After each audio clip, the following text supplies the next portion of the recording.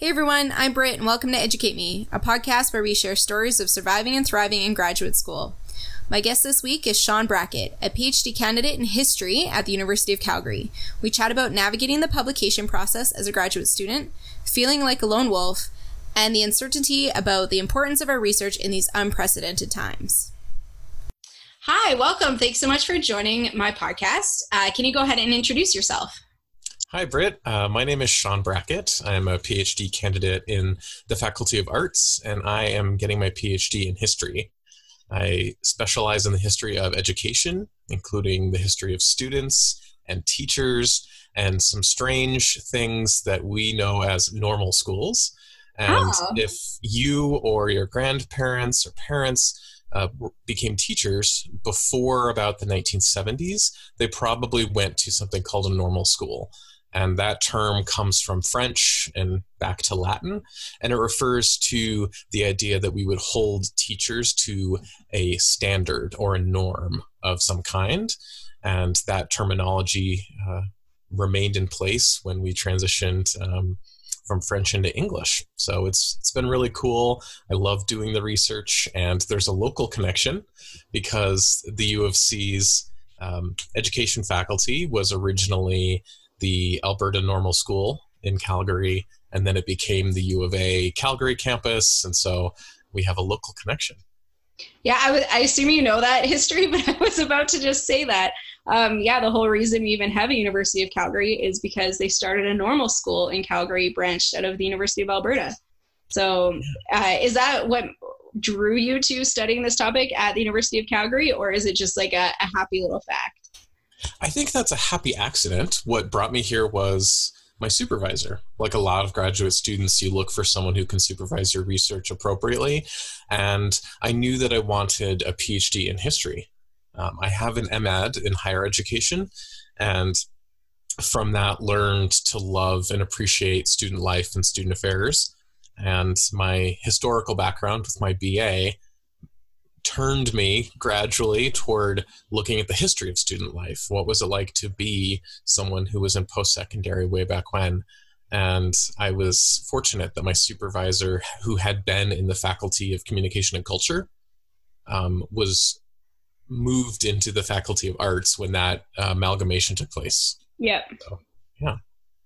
Oh, wow. I was at the University of Calgary when that amalgamation took place in 2010.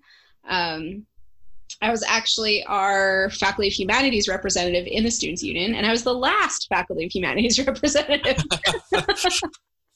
That's a nice little connection to history. Yeah, it's really interesting when like new people come to the University of Calgary and you're like, oh yeah, well I graduated from these faculties that no longer exist, and now it's all amalgamated to one. But that's really interesting. So, what's your specific research question around, or research questions, because we usually have more than one, around normal schools? Yeah. So my research questions involve student life across international and subnational borders. My MEd thesis was written on a comparison of student life at the Colorado State Normal School and the University of Colorado. And it was a really fun project that got me into the primary sources and the archival research for the first time. My MA thesis, which I completed here at the U of C, was about Alberta normal schools, but I was focused just on that kind of institution and not comparing to universities or colleges. And Alberta had 3 normal schools: Calgary, Edmonton, and Camrose. And the one in Edmonton is now the education building on the main campus. The one in Camrose later became a long-term care home across the street from St. Mary's Hospital and the Camrose Museum. So it was very easy to find. But my focus on student life remains. And so now I'm comparing normal school student cultures across Western Canada and the Western United States. For me, that looks like British Columbia, Alberta, and Saskatchewan, and then Washington, Montana, Idaho, and Oregon. And I'm interested primarily to see, was there a student culture that was shared across those boundaries? And I think we have some good evidence that there, at least so far, my preliminary results suggest that there is a substantial amount of shared cultural markers coming from, in part, the nature of the teaching discipline in the early 20th century, as well as the demographics. We have a lot of women at these institutions, especially compared to universities. We have a lot more women faculty members, and they're all working under this rubric of an idealized teacher model. So I'm really diving into the student-produced documents like yearbooks and student newspapers as ways to understand their culture. What were they talking about? What were they doing? And what was important to them? That's really interesting. And I imagine there would be some sort of that consistency across, because my understanding is that behavior of these students was also tightly controlled. As you said, with this idealized teacher model, where, you were expected to behave a certain way, dress a certain way. I mean, we know that a lot of teachers couldn't continue teaching once they got married or once they had children. And so having so many restrictions, it'd be really interesting to see how that played out on student life. Yeah, and actually, this sounds like such a plug, but I recently published an article on student life, specifically related to rules, regulations, and rebellion. And you can find it. It's open access. It's in the journal Historical Studies in Education in the spring 2020 edition, and it's called Tripwires and Whiskey Tenors. And what I found was that students in the Alberta normal schools during the Great Depression definitely faced pretty severe restrictions on their conduct, with two major caveats. One, students did not always accept that, and in many ways, we have evidence of many minor rebellions and several major rebellions.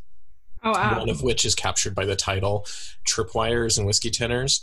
There's we have evidence from oral histories and survey data that was gathered in the 1980s by an education professor named Bob Patterson. And this person shared the anecdote that their landlord was in communication with the faculty at the normal school, which was normal for this time period. The authority of the faculty extended into private spaces. Yeah. And so this landlord had apparently put a wire across the back step so that if you came in after hours, it would trigger some sort of alarm or bell. It would alert the landlord. But this respondent, who is a woman, said that our boyfriends couldn't come over, so we just went outside and spent time with them.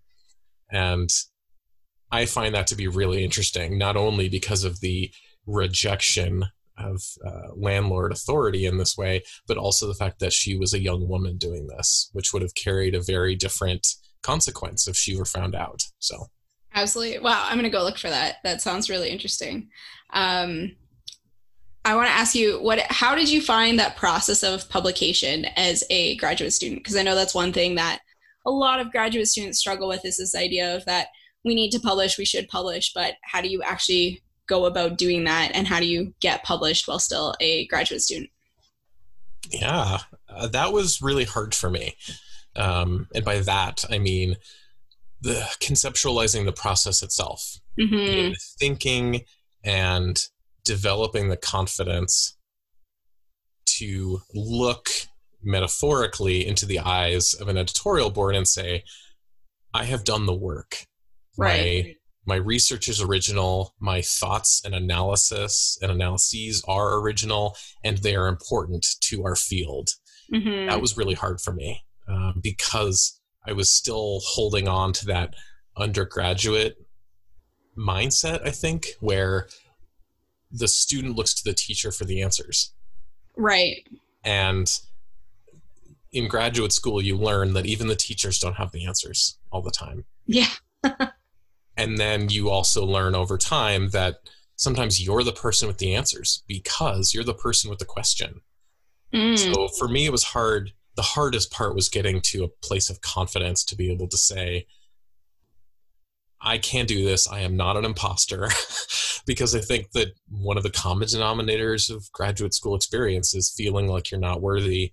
And how I approached it logistically was creating the manuscript out of research I had conducted but not published. So for me, Right. that was my MA thesis led into the article manuscript, but taking a 150-page manuscript and trying to edit it down to something that was about 35 pages, I believe, was a really tough process. And I used the people within my department to help me. So other advanced graduate students whose work I had read and trusted, and faculty members who had mentored me. Now, I did not send them the manuscript itself, but I would send snippets, or I would ask for general advice on approaching them. And my supervisor helped. He read my entire manuscript before sending it off and gave me some suggestions, but it was my work.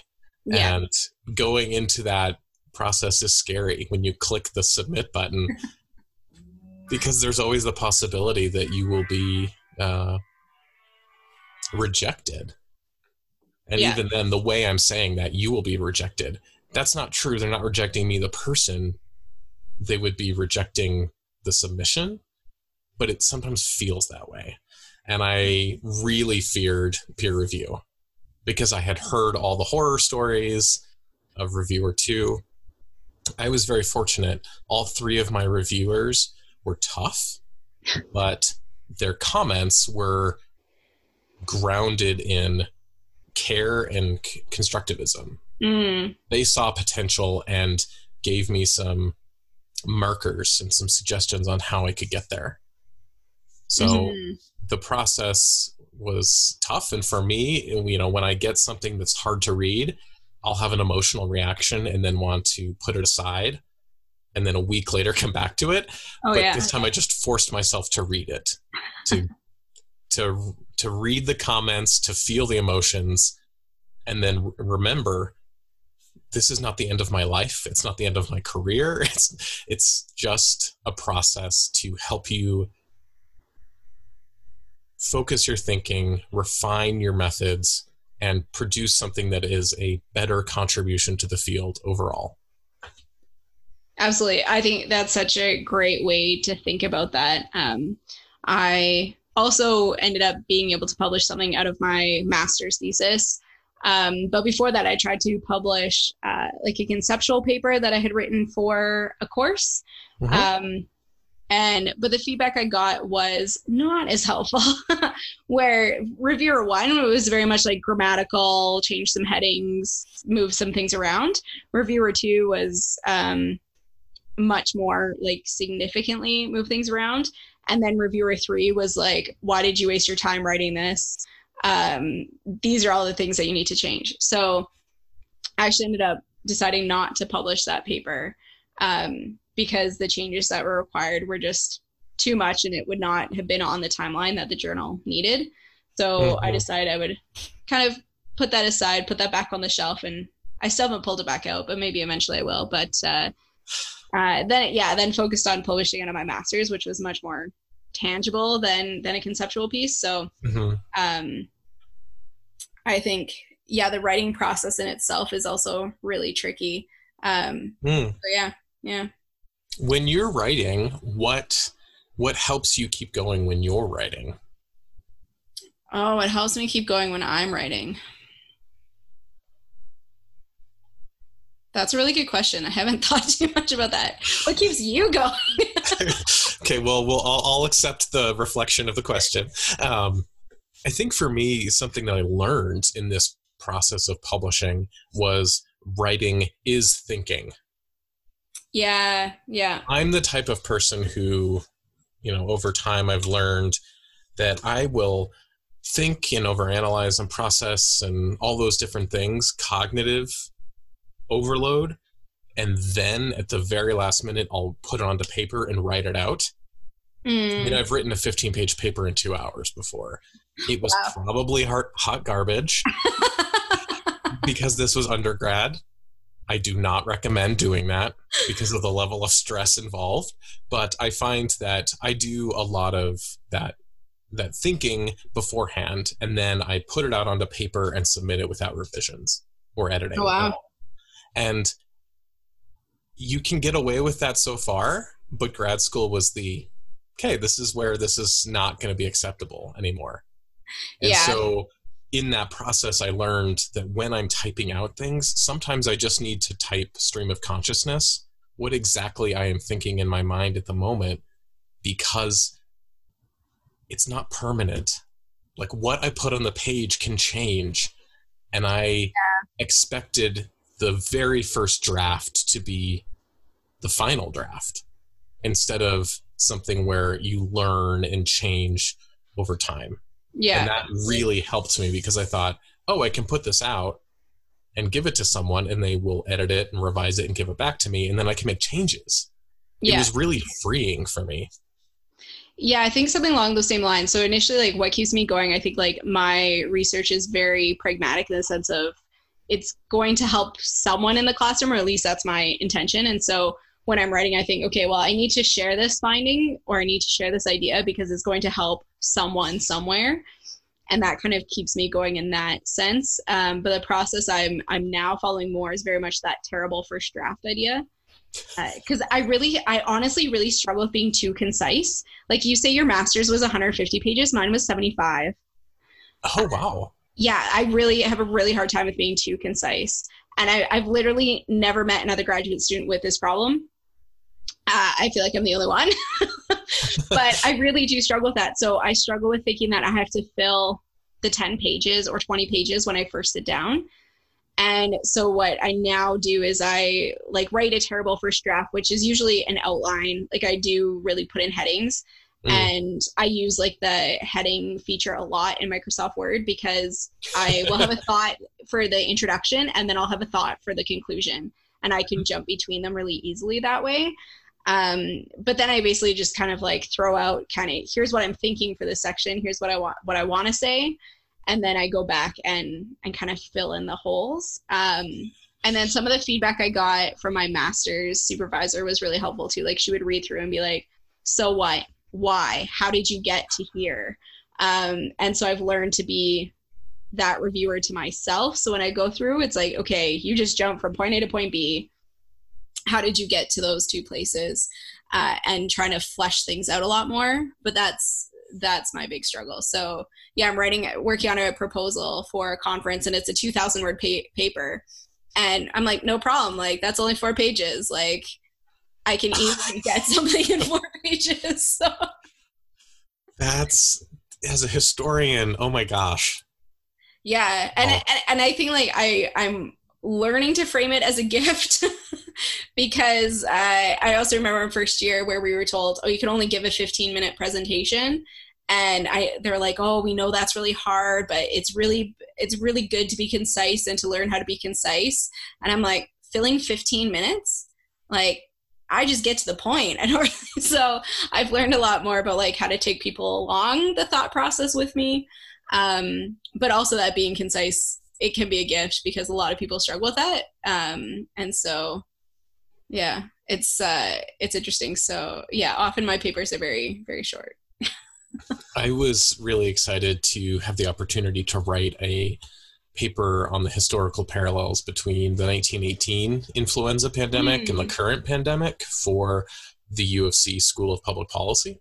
Oh, cool. And one of the most challenging things was consolidating and synthesizing so much historical scholarship into about 1,200 words, which was apparently, their normal length is 500 to 1,000 or something along those lines, because the School of Public Policy puts out policy briefs. Yeah. Or communique, I think is the name of the type of publication. Yeah. And they granted me more words because of what I was doing. And it was still so challenging to try to balance my central argument with the necessary context. Right. And at least for my discipline, the context is almost everything. Yeah. So if you don't have enough space to adequately contextualize your argument, then it's weak and it's not helpful to a lot of people. So I imagine it differs by discipline too. I think it does. And I think for me too, I don't like that idea of context strikes me because I think I don't think about context maybe enough, or I think it doesn't have as much of an impact because, so I've taught in Africa, England, Canada, and I've taught in junior high school, and higher ed. And I often get asked, well, like, what's it like teaching? It must be so different. And I'm like, well, it's really not. Like, the administrators were different, and you kind of have to deal with the administrators. But kids are kids, and students are students, and learning is learning. And so for me, I never saw context play out a whole lot in my teaching experience. And so I think that's probably why I skip over context a bit in my writing or in my research as well, because I also get asked, like, I'm doing my research in higher ed, but there's a lot of transference to K-12 as well. And I'm asked about, oh, it must be difficult to transfer. It's like, well, no, not really. Like, it's a learning process. Feedback is a learning process. And we do this all the time in all sorts of contexts. And it's easily transferable. But maybe I take that transferability for granted and need to explain that more. The historian in me is like, yes, contextualize. Whereas I'm like, teacher, jump to the end and tell me, like, how to do this in my classroom and how it's going to fix my classroom. Yeah. So you came to Canada to do your master's. I did.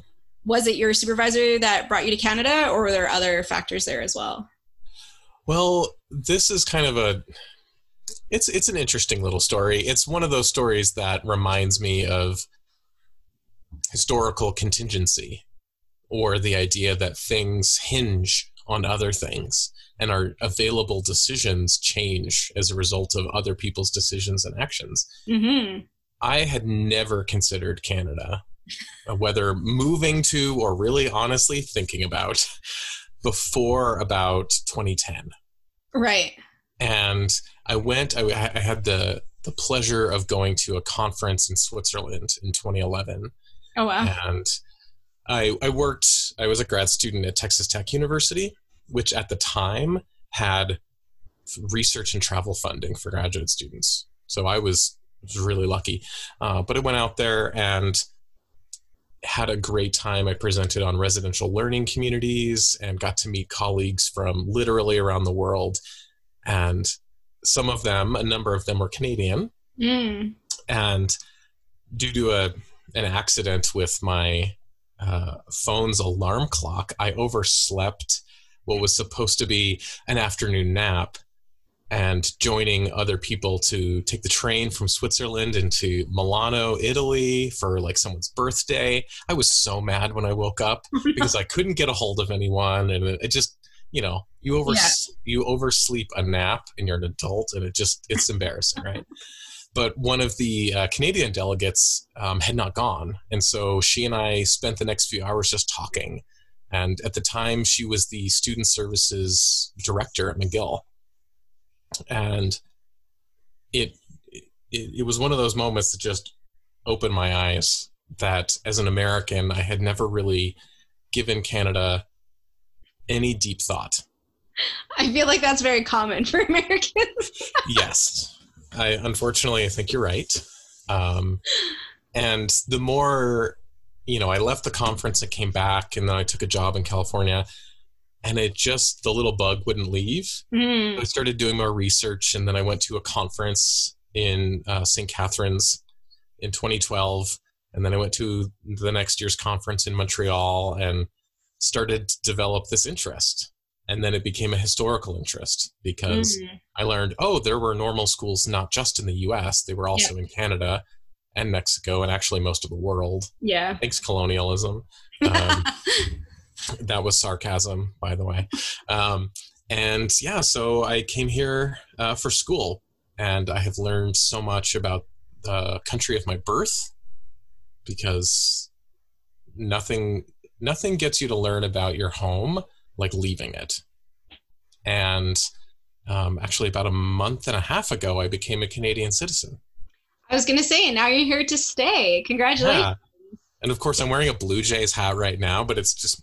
And a Canada sweatshirt? It's true. This sweatshirt that I'm wearing is from Roots, of course.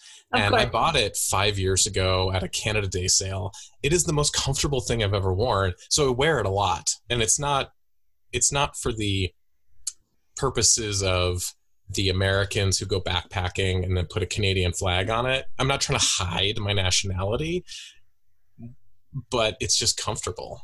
And now I guess it represents one of my nationalities.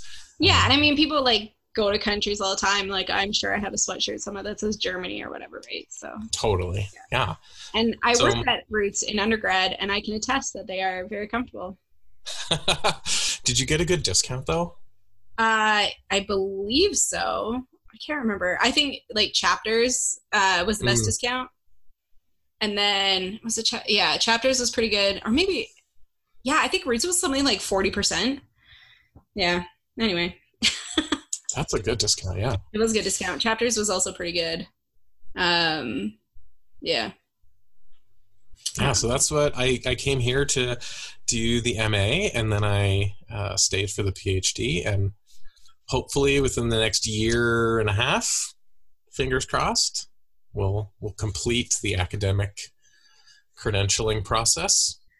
Yeah, that's always the hard part. Like, you can't ever really ask someone like post-candidacy for PhD. It's like, oh, how much longer do you have? And it's like, I don't know. It's really hard to say. I am so thankful and fortunate and lucky and blessed and all those things because I completed almost all of my archival research last year. Oh. So the timing was good in terms of like I have most of my documents and I'm in the process of reading and analyzing them. Yeah. Because I don't envy the students like history students or lab-based sciences where you can't be there in person. That's really hard. Yeah, it's really tough. I was in the middle, or I guess like 2/3 of the way through data collection in March when campus closed. And my data collection was supposed to end of April. And I was doing interviews.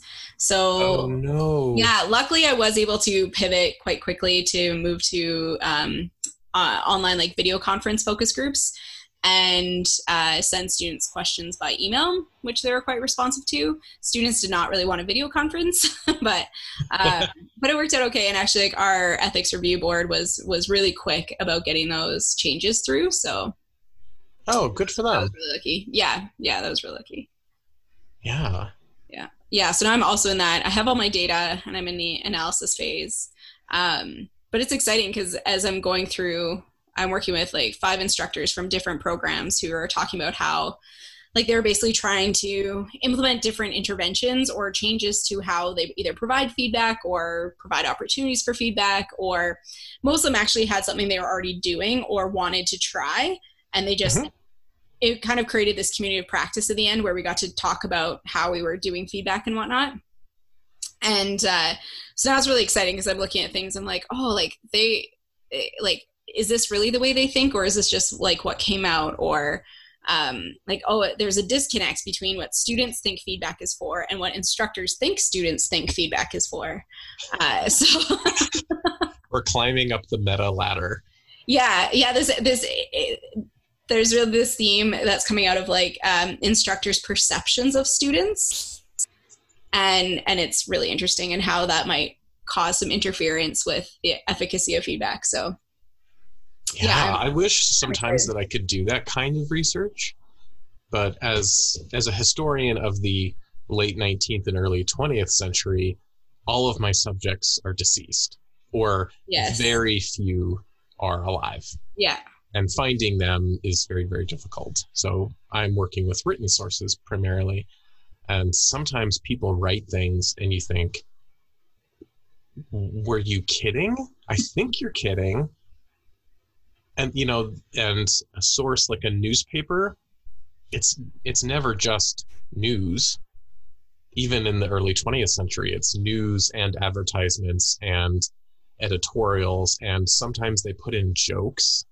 Like between lines, and sometimes those are really obvious and sometimes they're not. So it's sometimes I wish I could just ask, phone them like, hey, what the heck? Yeah. And I mean, even now there's stuff like that comes out in the surveys that I do or in the focus groups. And it's like, okay, now that I'm looking at this like 2 or 3 months later, I didn't have a question about this then, but now I'm questioning it. So that idea of, do I go back and ask them or do I just kind of go ahead with it? So Yeah, what is there like a disciplinary standard for that kind of survey question where you could go back? Yeah, so what I'm planning to do with the instructors actually is basically they're going to do what's called like theme checking. And so I'm going to take what I'm saying, these are my findings, and I'm going to take those to that group and get them to comment on it and see if they agree or disagree or whatnot, so that it's authentic to that group. Because I did my surveys with students anonymously, I can't do that. Right. But with the instructors, I am able to do that. So, or I did student focus groups as well. So same thing with the student focus groups, I could go back and do that. Students tend not to be very responsive though, once it's kind of said and done. So we'll see. I'm going to try to do that with them as well. Some theme checking, but we'll see what comes out. But these instructors are pretty engaged. And so I should be able to do some theme checking with them and get a little bit of feedback on that and see if they're like, oh no, like they've all seen the transcripts. So they know like what they've said, but they haven't yet seen my interpretation of what they've said. So, or Gotcha. the way that I bring the different pieces of what they've said together. So yeah. That's really cool. Yeah, it's really interesting. It's a lot of fun. I love grad school. But speaking of loving grad school can also be really hard. So what would you say has been, like we talked about publication, but what would you say has been like your biggest challenge in graduate school? I think there's the pre-COVID answer and then there's the COVID answer. Let's do both. Let's do both. Okay. So I think the pre-COVID answer is lone wolf syndrome. And again, this may vary by discipline, but in history, we often work solo. Yeah. So, it's just so individualized. Your research projects, your research questions, your methodologies, your colleagues from your field may not be at your institution. So you can't just pull them aside for a coffee. And I think for me, it was working alone when I like working with people. And I think I work well with people, but it went from one extreme of a completely team-oriented project to 95% being on my own. That was tough because I find a lot of motivation in external responsibility and less motivation from internal responsibility. So that's the pre-COVID answer. But the COVID answer is the worry that what I am doing is a waste of time. Not for me personally, but for society at large. Right. And this is actually a COVID police brutality and police reform and race relations plus economic, the growing economic inequalities. That's the world that we're in right now. And I really struggle. And this is not something I've answered to my own satisfaction, but if I want to do good in the world, is this doing that good? And sometimes I think I just want to leave because I could be doing better things elsewhere. Not necessarily financially for me, but just doing something that helps someone else. And that's an ongoing question for me. It's really hard. Now, at the point that I am in my program, most people have given me the advice of, I understand where you're coming from, but finish and then have this crisis. They never put it that crisis. yeah. They never put it that bluntly, to be fair to them. And I think, for the most part, I understand that. Yeah. And I'm getting through it, but it is slower because of so much that is going on and my own desires as a teacher right now, because I'm teaching the introductory Canadian history class. Well, from Confederation to the present day, that is an ongoing issue that my students are talking about, that they're living with. I mean, I have students in Hong Kong. I have students in Minneapolis or the Minneapolis area. Like, they're dealing with those things. And so I'm trying to help them and also myself work through what it means to be doing an academic program of study at a time of unrest and uncertainty. Yeah, and I think from what I'm seeing, like I'm a part of a couple different graduate student writing communities, some that meet on Zoom and some that meet on Slack. And I think a lot of people are feeling that way, but haven't articulated it in that manner. Like they just feel useless because they're not able to actually make an impact on COVID research or not able to change things in their communities, but they're also not making any progress on their own research because they're kind of frozen in this idea of, well, my work doesn't really matter, so why am I putting time into it? But they're not able to help in any other way. So I think I'm seeing that a lot. And you could tell like it started with the pandemic and everything of like, well, the future has no certainty. You can't plan, like don't even bother making plans, throw out all your plans. And you could see a lot of us grappling with that idea. And then here came, I mean, I don't want to call it another wave, but the police brutality, it hasn't gone away. It hasn't gotten better. It hasn't gotten worse. I would say maybe it's gotten worse, but our ignorance of it has gotten worse, I would say, because it's not new and yet we still continue to ignore it. So that's gotten worse. And then like all these other things that are happening, how do you continue in a program that might not have a long-term impact or isn't going the way you planned? And I know a lot of people I've seen are talking about this idea of mourning 2020 in a sense of mourning like all the things you had planned, whether it was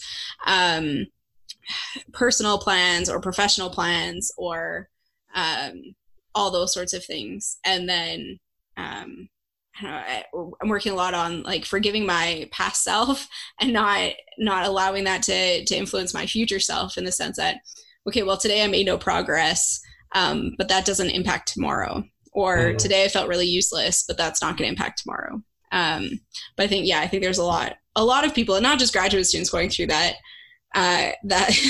existential crisis of what impact or what benefit do I bring? But I think there's a lot of people going through that.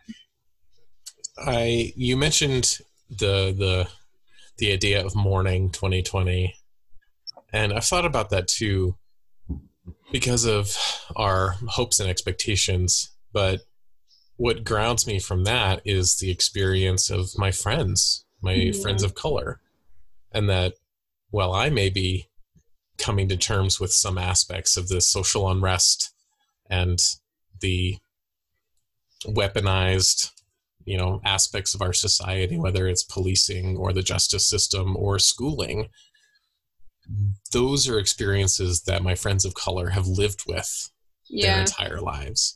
And I've heard them and I've believed them from the start, of course, but I think this summer has been a turning point for me. And what I am mourning is the fact that it took me so long to get there and to take it more seriously than I had. And so that is something that for me, I am, learning and trying to do my best, but also the realization that, come on, Sean, you're an academic. You have a degree in student affairs. You should have been here before. It should not have taken you, X, Y, and Z or X, Y, and Z to get here. So. Yeah. And I think, it's a real place of privilege to be able to say, well, I can mourn 2020 because 2021 will be better. And I think it's also, being a white woman in Canada is very different than being in the US or being in other parts of the world. Where, for me, the biggest thing is the pandemic. We don't see, we do see police brutality in Canada, but not to the same extent. And we do see racism in Canada. And we need to do better, a lot better with our Indigenous populations. And yet, like, those things don't affect me on a daily basis. Right. And yeah, and then how do we allow those things to affect us on a daily basis, but not allow it to take us down with it, if that makes sense?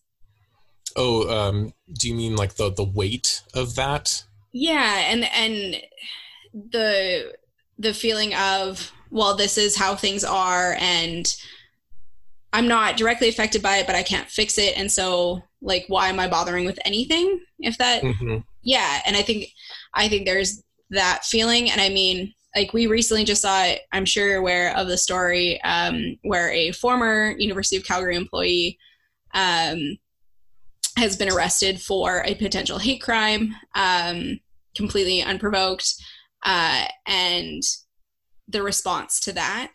But I was able to see hope in the response, and the fact that so many people spoke out and so many people were appalled and frustrated and disgusted by what happened. It was not allowed to just be brushed under the rug. And so that gave me hope.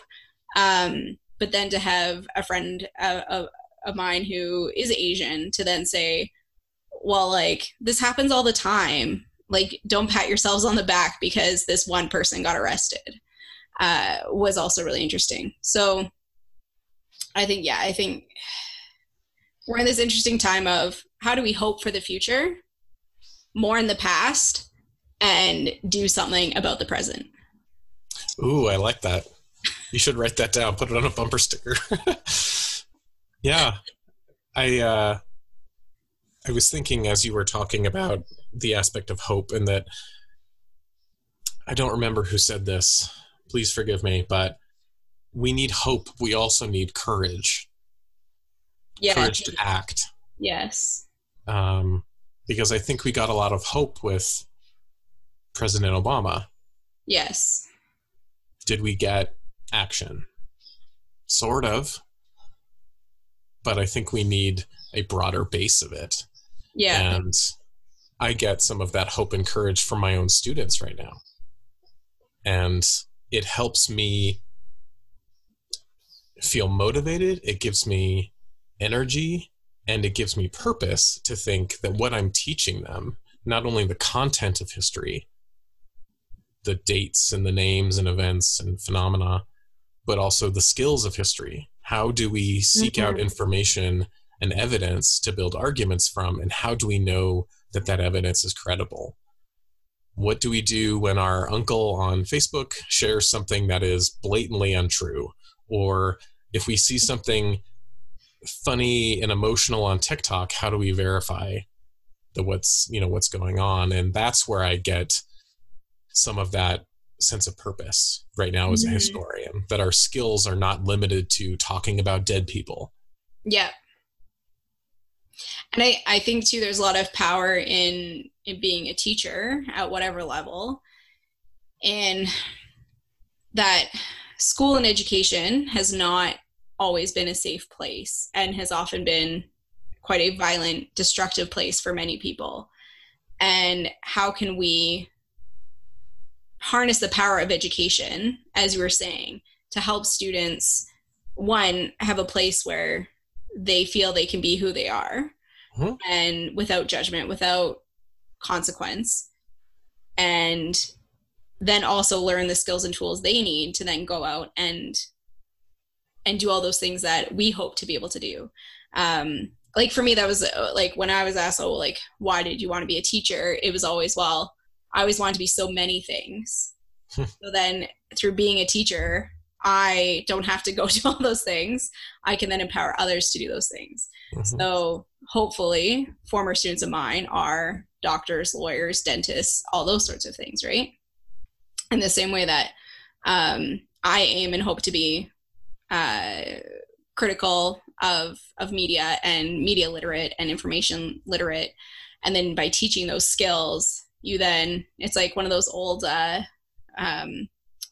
was it like phone fan outs where you then, do you remember doing those? Where like before we had email and there's information to get out, one person would call 3 people, and then The next person would call 3 people. Oh, okay. Yes, I am now understanding. I did not hear the term. Oh, a phone fan out. Okay, that's new to me. Okay, I've heard just called phone tree. I've never heard it called a phone tree. So, okay. Yeah. It's a bit of cross-cultural exchange. Yeah. So, but this idea that you can then disseminate skills and disseminate information and those sorts of things in a way that you can't just by yourself. Yeah. Yeah. And when you talk about the power of education, I'm totally with you. It makes me reflect on the responsibility that educators and society put on education. And it makes me a little worried sometimes because we expect educators to fix everything about society. And yeah, I don't think that's helpful. I think we need to address, we need to train police officers differently and hold them accountable. And same with social workers who were not always living up to their ideals. I mean, many marginalized communities have tough relationships with social workers for good reason. Yeah. I know this is a little off topic, so feel free to cut it, but I worry sometimes about education that it's like, that's going to be the silver bullet that saves us all. Yeah, I think you're right. And that reminds me of, I've often thought, like, I finished teachers college when I was 24. And so my first teaching job when I was 24. And I often think of like the things that I perpetuated because of how I was taught or how I learned, or just the narrow experience I had at the time. And then now the way I know I would teach now that I'm in my 30s. And I often think that like 24-year-olds should not be allowed to be teachers. Like, and I know like there's a million amazing young teachers out there. But from my own experience, I think that like being a teacher should only be allowed to be like a second career. Like you should be allowed to go into teaching like once you have all this world experience or all this like other experience, and then you can go teach. Versus, I mean, now I like kids. Yeah, I like kids, or I have a high GPA. Because really, right now, all you need to get into teachers college or a teaching program. I call it teachers college because my parents are from Ontario. Mm-hmm. To get into an education program, all you need now is a high GPA in Canada, pretty much. So I think like there's a lot of things that we could fix there. And also in terms of equity, and like we know those with high GPAs are not necessarily the best teachers, and those with high GPAs are not like, that's not a representative pool of society or of who would be amazing teachers.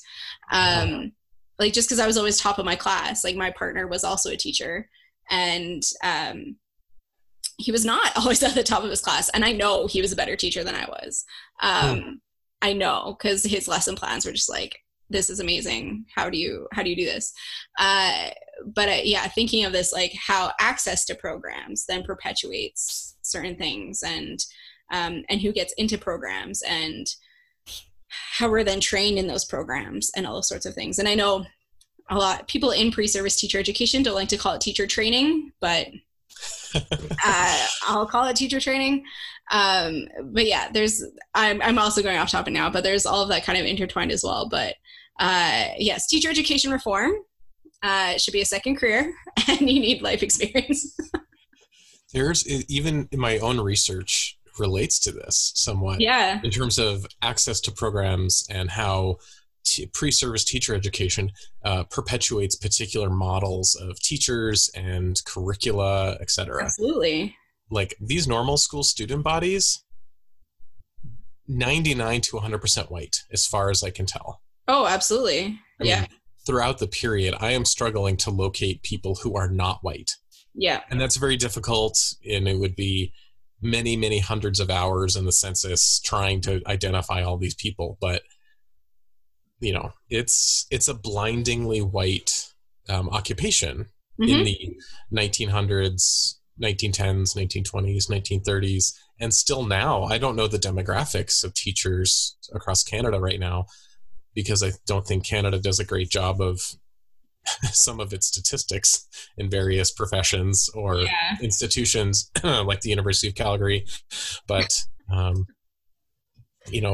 we are, I think education as a whole is very white. Yeah. And I mean, you could look at, our institution does publish gender statistics for every program.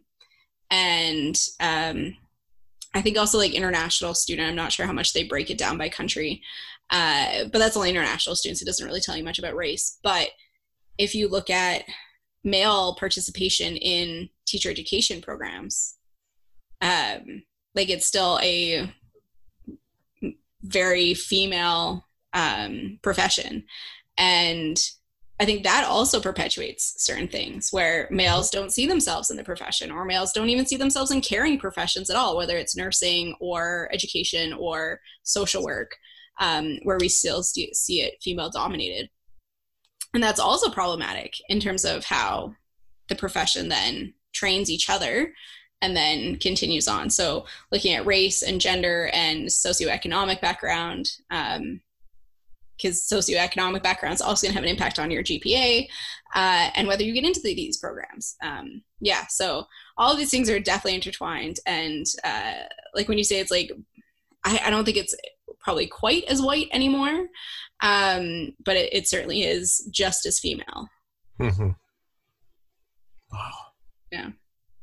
All these things come full circle. So with the lone wolf, I imagine that probably also got a little bit worse with COVID and working from home and not even being around the university. Did you find any good tactics both while you were on campus or while you've been at home working that have helped you combat that feeling? Pre-COVID, my strategy was to go into campus every single day, even if I didn't need to get a specific book. And I would either go into my office in the history department, and I'm fortunate that my department has enough space that all of the graduate students have a desk in a sort of a shared office space in our department. So I use that a lot. And the other times I would go up to the grad commons on the 5th floor of the Taylor Library. Yep. Which I loved. Whoever did that and set that up, kudos, because I love that. I loved it when I was able to access it, hopefully again soon. And during COVID, that's been trickier. I have not found something great other than making sure to do something out of doors every single day, hopefully multiple times a day, trying to set up my office so that I have as many books as I grabbed before everything got locked down. And I also have, and Britt will be able to see this, but you won't. So I have this other, I'm trying to point out this bookshelf thing. Yeah. And I have one of those little mats that you buy from Home Depot to stand on. Oh, yeah. And then I use this as like a desk, a standing desk. Like a standing desk. Nice. Yeah. And then I got a whiteboard, which I then doodle and put ideas on. Yeah. So that helps me, change up my surroundings as much as possible. That's a great idea. Yeah. And that I have a similar bookshelf, and I'm actually thinking right now, how could I turn that into a standing desk? And this bookshelf that's behind me is perpendicular to the wall. So it's, it's better for teaching, because if I'm on camera, then students aren't seeing people in the hallway behind me, like my roommate or the dog. Right. And, but I think it's been tough to get through, honestly. And I understand the lockdown fatigue that a lot of people have, but wear your mask. Wear your mask, people. If you're listening to this is a sign. Wear your mask. It's not that hard. It doesn't lower the amount of oxygen you're getting. You're fine. Well, yeah, so I completely agree. But you know what? I actually did have a mask that I found very hard to breathe with. And then I was just like, I found a different mask. I'm like, it's not all masks. It's just this one crappy mask. It would suck in when I would breathe. Ooh, so yeah. It was very suffocating. And I was like, I would get hot. I'm like, I can't do this. Like, what? And then I just found one that was much more structured. And I'm like, oh, it's the mask. It's not masks. Just change it's the nuance that you learn in graduate school. Yeah, if one method is not working, you just try a different method. Yeah. But I think, one thing that has helped, and this wasn't my idea, this was a good friend of mine who actually wrote her PhD thesis on dropping out of PhD programs. And it was really good and interesting work. I loved that she did that, but she invited me to a weekly trivia night on Zoom. Nice. And so creating the regular traditions as much as you can has been helpful for me, but I won't pretend like everything's normal, because it's not, and it's not ideal. And I hope that institutions, from executive leaders all the way down to program coordinators, find ways to recognize the situation we're in for undergrads, grads, sessionals, early career researchers, and not just benefiting those who are already tenured. Mm-hmm, mm-hmm. And those who are tenured need to use that safety net to speak up and support others and change the system that has benefited them. Yes. And I've had private conversations with people in my department and other people on, what is going on. And so I try to be patient, because I know that in institutions like universities, change is hard. And slow. Even when there is the will, there is often the process. And there's often public relations fears about, doing X, Y, and Z. So I'm trying to be patient, but I am also in a place of privilege. I moved from international student to citizen in probably what is the fastest possible time period. I got citizenship in 6 years, or, international student, permanent resident, citizen in 6 years. That's really fast. And I only got that because I had a full-time job in the States in my current career. I speak English natively. I have a middle-class background. I'm white, all those different things. So, as I'm trying to use my privilege to improve my teaching and help my students, I really hope that the tenured faculty are doing more than writing letters. Yes. Yeah. Well, I'll bring it to a close on that note, because I think that's really powerful, is that those who do have the ability to make change are those who are in power, and those who have had the system work well for them. They may not be incentivized to make the change, but they're the ones who can do it. So yeah. I hope so. Great. Well, thank you so much for coming on to the podcast. And it's been such a fantastic conversation. I'm glad we could connect. And I hope we'll see each other in person soon, but not too soon, because let's just get over this pandemic. Agreed. Thank you for having me on. It was a great conversation and a lot of, I think, good ideas. Hopefully good ideas. Absolutely. But it was just nice to connect, and hopefully we'll get to see you again soon. Yeah. All right. Thanks so much, Sean.